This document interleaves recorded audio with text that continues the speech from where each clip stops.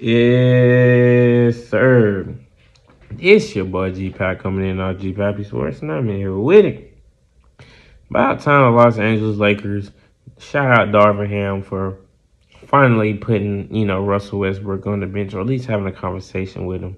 This is what I've been saying since last year. I think Russell Westbrook would be at his best on the bench. There is nothing wrong coming on with the bench. Ain't no pride thing. Lou Williams done did it all his life. Jamal Crawford did it all his life. You got players that been six man all their lives, and they ain't complain one bit, and they was still getting started minutes. So on my end, not Russell Wilson. Russell Westbrook can ignite that second unit, run them young boys up and down the court while still being in the starting lineup at times with LeBron. When the offense is flowing or when players is catching fire and you can play them boys together. I feel like when they playing together, when they playing good, that's when you need to play them together instead of just trying to play them together to letting them figure it out. You need to either let LeBron get his thing first going and then let Russ come in and do his thing, and then they both come in there and do their thing.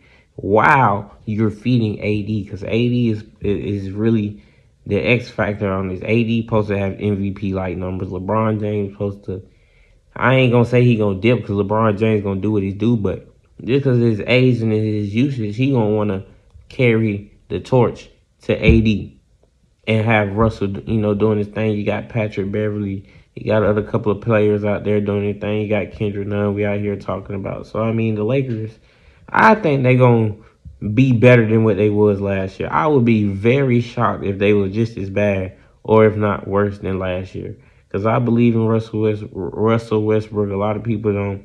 The talent is still there. It was just the mindset, just how they did the Ben Simmons thing.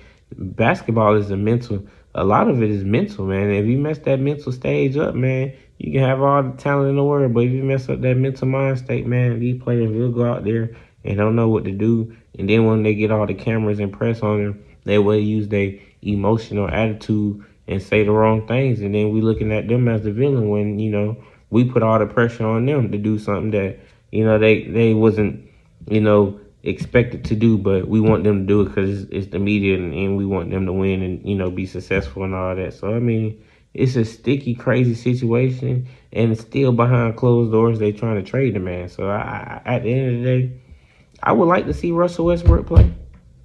But if it's a team he should go to, send him to Miami Heat.